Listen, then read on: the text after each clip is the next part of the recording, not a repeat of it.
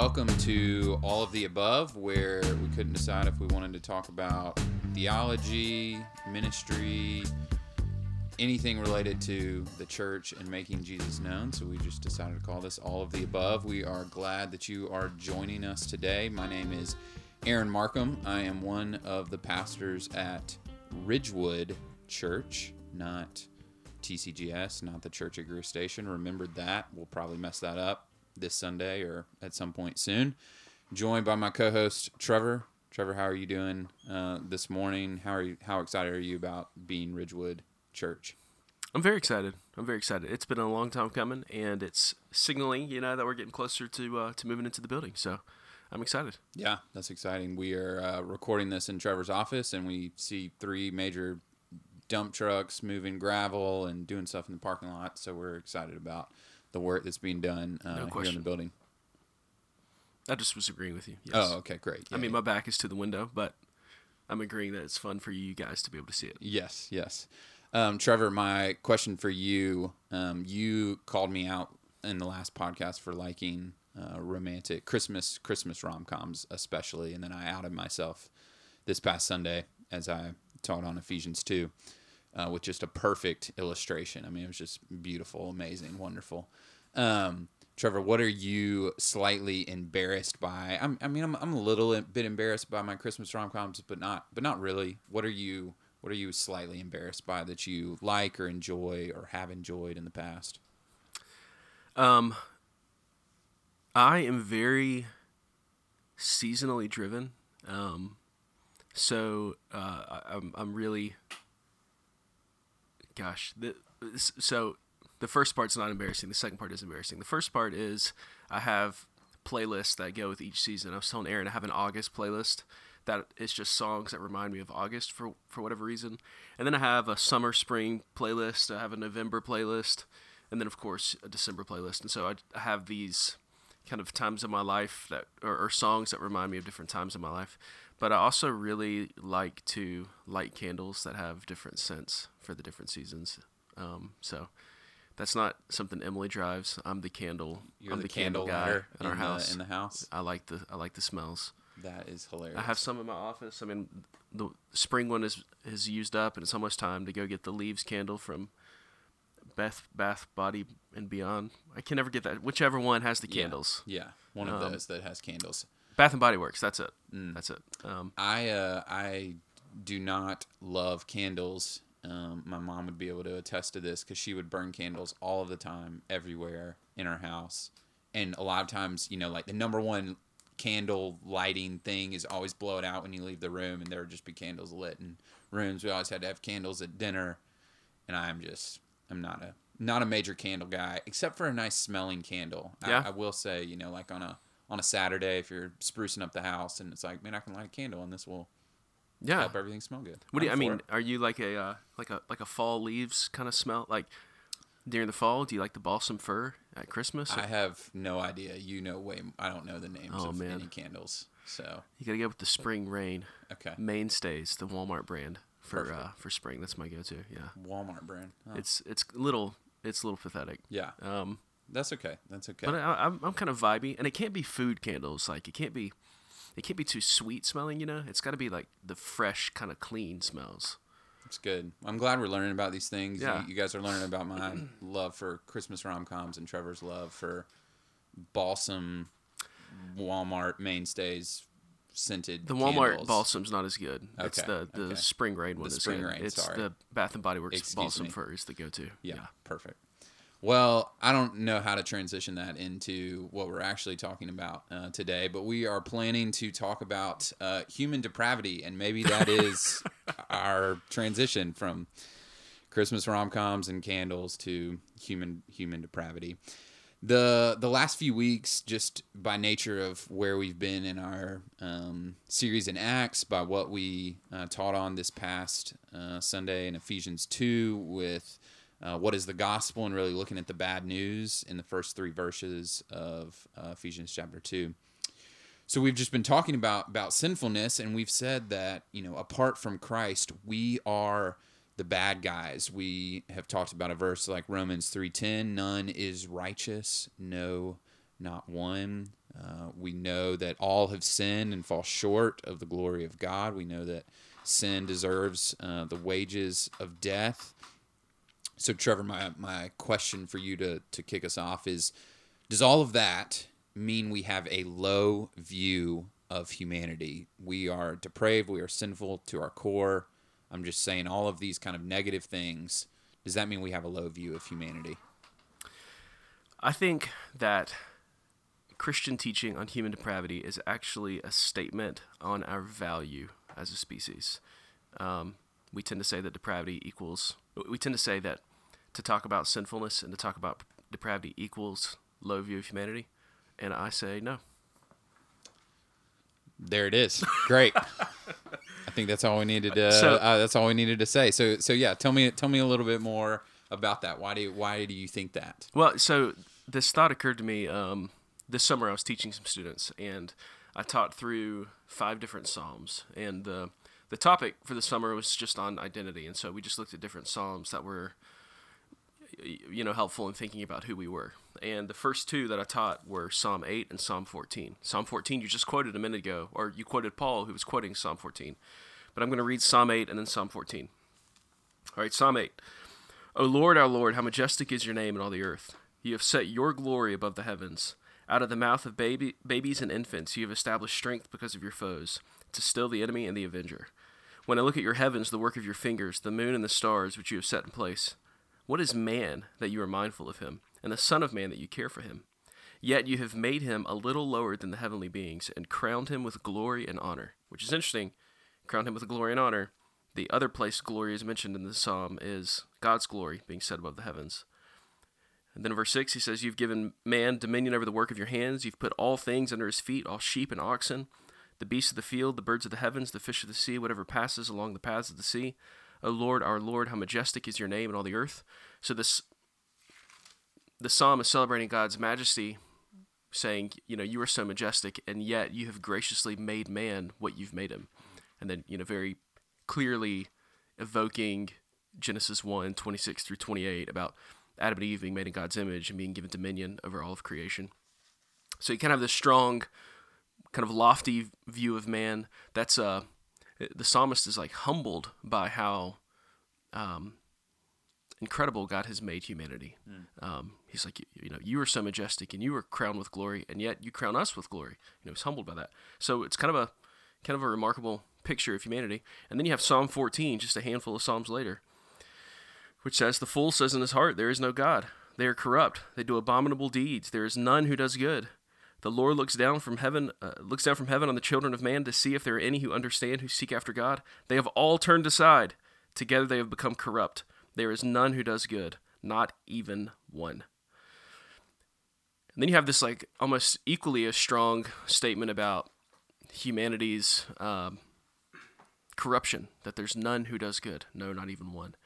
And it also got me thinking about the only analogy I guess that I could think about was Spider-Man. How does that bring to mind sinfulness? Well, what's the I don't know if you would know this. What's the famous Uncle Ben line to Peter Parker? Great power comes great responsibility. Wow, Did you know Jonathan just quoted it right there. Did you know that? I heard you say it the other day, but yes, Yeah. I've heard that. All right, so what is it again for those who didn't get to hear? With great power comes great responsibility. Right, so that's the whole that's the core of the Spider-Man character. Is he's got to learn how to use these gifts he's been given for good. He's got to take responsibility for the gifts that he's given. The story is that, he's bit by this radioactive spider. Maybe I should be embarrassed about this, but he's bit by a radioactive spider. He's given these superhuman strength, these incredible abilities, and his story starts with him using it to make money. And ultimately, he uses it to make money. It results in his uncle, which is his father figure's death. And he's reminded of Uncle Ben's words, with great power comes great responsibility. And he realized that he'd been using his incredible gifts for evil ends. And that kind of is the genesis of the Spider-Man hero. And so I got to thinking about Psalm 8 and Psalm 14 and how they relate. And it was in a lot of ways, it's kind of a reminder that we have been given, all people in all places, all ethnicities, male and female, we've been given these incredible gifts. And the tragedy is that we've used these gifts, our rational minds, our creative thinking, our capacity for love. We have used these gifts to serve ourselves and ultimately, committed evil. And so when we talk about the evil that we commit, the very fact that we say that we commit evil means it's an affirmation that we have been gifted, that we have been crowned with glory and honor. It's an affirmation that we are distinct from animals in the created world, and that we have the ability uniquely to do wrong, if that makes sense. Do you get what I'm saying? Yeah. I was thinking about, Carl Trueman, his little book, Strange New World, was reading that this weekend, and he's got this line where he talks about how only people can be intentional. So he says, like, beavers, build dams instinctively, or cheetahs hunt zebras instinctively. But on the other hand, we make choices that are deliberate, that shape our destinies. And that's in large part what sets us apart from animals, is that we choose to do the things that we do. Right? And so in saying that we choose to do evil things, we're actually saying we are these incredible creatures who stand above even the most magnificent of the animal world and of the natural world. We are unique and kind of created above and beyond these things, if that makes sense. Yeah. So when we talk about human depravity, I think it's an affirmation of our dignity as a race. Yeah. I think it's wrong to say that we therefore have a low view of humanity. And we talked about this the past 2 weeks, good news starts with bad news. Things on kind of the opposite polar ends help emphasize the other end. Yeah. And so we are image bearers, kind of first and foremost. Genesis 1. Well, and I'm sorry to interrupt. I always do this. Go ahead. You go. You go ahead. No, I always do this. I always interrupt you. Well, it's okay. Be sure you keep in your mind whatever you were thinking, because I'm sure it's gold. We are image bearers, really on the positive side, and then obviously on the negative side, we are sinful. But those kind of equally somewhat play off of each other. Obviously, in a ideal, perfect world, Genesis 1 and 2, we only have God's image being borne out. But I think that the fact that we recognize sin, we acknowledge no one is righteous, means we also acknowledge something is out there that is better, that is sweeter, that is more right. We acknowledge good in its true essence, not if you tell somebody they look good, you're really saying they look bad. If you tell them they look amazing, then you're saying they actually look good. But good in its formal essence, as opposed to kind of bad and evil, they help play off of each other. I think even Lewis thinking about the whole premise of thinking that evil is out there means you thinking there are morals means you believe in a moral lawgiver. There's just kind of these notions that are opposite polar ends that help emphasize each other. Yeah, that's good. What were you going to say? Well, I was going to say that, in some ways,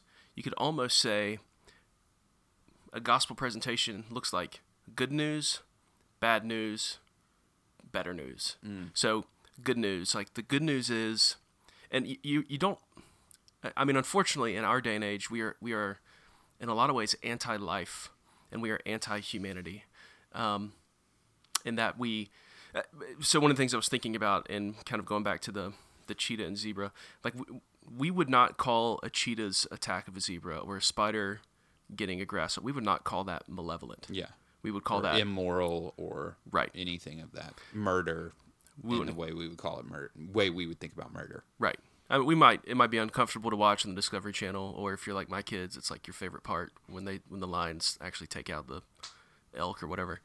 I guess I don't eat elk. You guys should go to Kenya because you can watch it live and in person. Yeah. We wouldn't call that malevolent because they're not capable of malevolence. They're not volitionally choosing to commit evil. They're not inflicting suffering kind of with the intent of inflicting suffering. Only we are capable of that. We're capable of inflicting suffering in really big ways and in really small ways. really big ways, like, creating nuclear weapons or whatever, in a really small ways, like saying the thing that we know will press our spouse's button. Yeah. So we stand apart from the animal world in that way, that we have that capacity for morality. And that's the good news, that we almost need to start with. And especially in our day and age, I mean, I do suspect that we have culturally a low view of humanity, kind of ironically, that we don't, I think, properly think about what the image of God entails and what that actually means that we're capable of. And so it almost begins with the good news. It's like, no, we are different from the rest of the world. We have dominion, and we're crowned with glory and honor. We're above and beyond all of these things, But then it's got to go kind of down into the bad news. But the bad news is that we use these incredible powers for evil. We inflict suffering on large scales and small scales. But the better news, the really good news, is that Jesus came both to, die so that we could be forgiven for that evil and for that suffering we inflict, but also to restore those powers, to take them from supervillainy and to restore them to heroism, we might say. You know what I mean? I mean, it's really impressive what humanity is capable of, both good and bad. And so, I mean, I'd say we have a high view of sin precisely because we have a high view of humanity. Wow, that's really helpful. If that makes sense. Why do you think we are resistant to teaching on human sinfulness in particular? Why don't we like it? It gets us a little uncomfortable. Yeah, I think so. This is a little bit paradoxical, but I think it's because it reminds us of that first good news. So if we're going to go with the good, bad, better, it reminds us of the first good news. It actually confronts us with the fact that we're living beneath what we ought to be. We're living less than human lives when we indulge in evil and sinfulness. And so I think it reminds us of that. And there's a sense of it kind of confronts us with the squandering of our abilities, and I think that's uncomfortable. I think that's part of it. I think I think we just don't like that. I think it demands us to acknowledge that we're not the gods of our own existence. I think it also forces us to just reckon with the fact that we have done and do wrong, and nobody likes to admit they're wrong. I don't know. What do you think? Yeah, no, I think we like to be in the right. It's hard to, if we talk about sinfulness, we are by definition talking about what people are doing incorrectly, doing wrong, not holding up to the standard, and kind of our whole notion in our culture in this day is to kind of be right, be the best, do really well. And it's almost, I'm even thinking about, pastoring, and it's almost in many ways we're just recognizing that we should recognize we are the greatest sinners in the room. Now, hopefully, yes, we display fruit. Hopefully, we are loving our wives and our children well, and we're showing humility.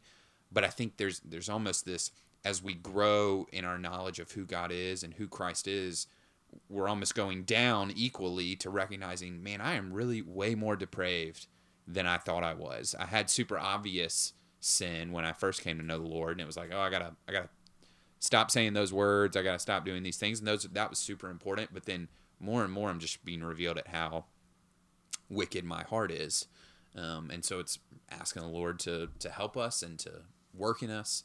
And I even remember, kind of early on in some of my teaching, like, really, I never heard, I don't think, growing up, like, I am sinful. I am choosing those things which are wrong, and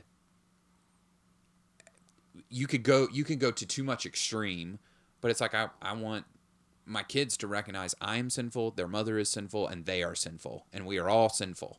That's going to look different ways at different times, but I don't want it to be, you're a good little girl, you're a nice little girl, and but again, I don't want the opposite of just to destroy them in their sin, which is why we may be resistant, because you could wreck somebody over just making them feel the most guilty for their sin. And obviously Christ has offered righteousness, and that is our hope, and that is our ultimate final place of rest. So there's kind of just a constant tension between the good news and the bad news. We need both.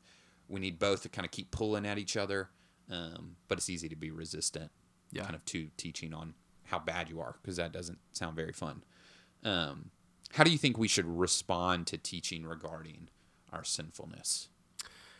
Yeah, so if you're a Christian, I mean, I think the first thing to do is rejoice, just knowing that there is no condemnation for those who are in Christ Jesus. So if you've repented and believed and you've been baptized, you're walking with the Lord, rejoice, knowing, like, take a deep breath first. Okay, I'm not condemned in Christ. If you're not a Christian, I mean, we would say repent and believe and be forgiven. So if you're a Christian, the first step is to, delight in the forgiveness that you're offered in Jesus. But don't stop there. I think the second thing is to be honest about your malevolence. And I heard some, it was a group of people, a couple of authors who were talking about virtue ethics. And I can't even remember the setting, but one of the things that they said was important for us in terms of growing in character was that we need to make it a habit to use a morally thick language to talk about ourselves. I think the way we would say that is to use scriptural language to talk about ourselves. So instead of saying things like, I messed up, I'm broken, I slipped up, whatever, to work to see your sin as evil and describe it as evil. This is sin. I lied. I deceived you. Use the morally thick language to describe our actions, to make sure that we are properly speaking about, the sins that we've committed, so that we can, plunge deeper into the relief that Christ offers us. Because if we kind of piddle in the shallow end with I'm broken and I'm flawed and nobody's perfect, which is all true,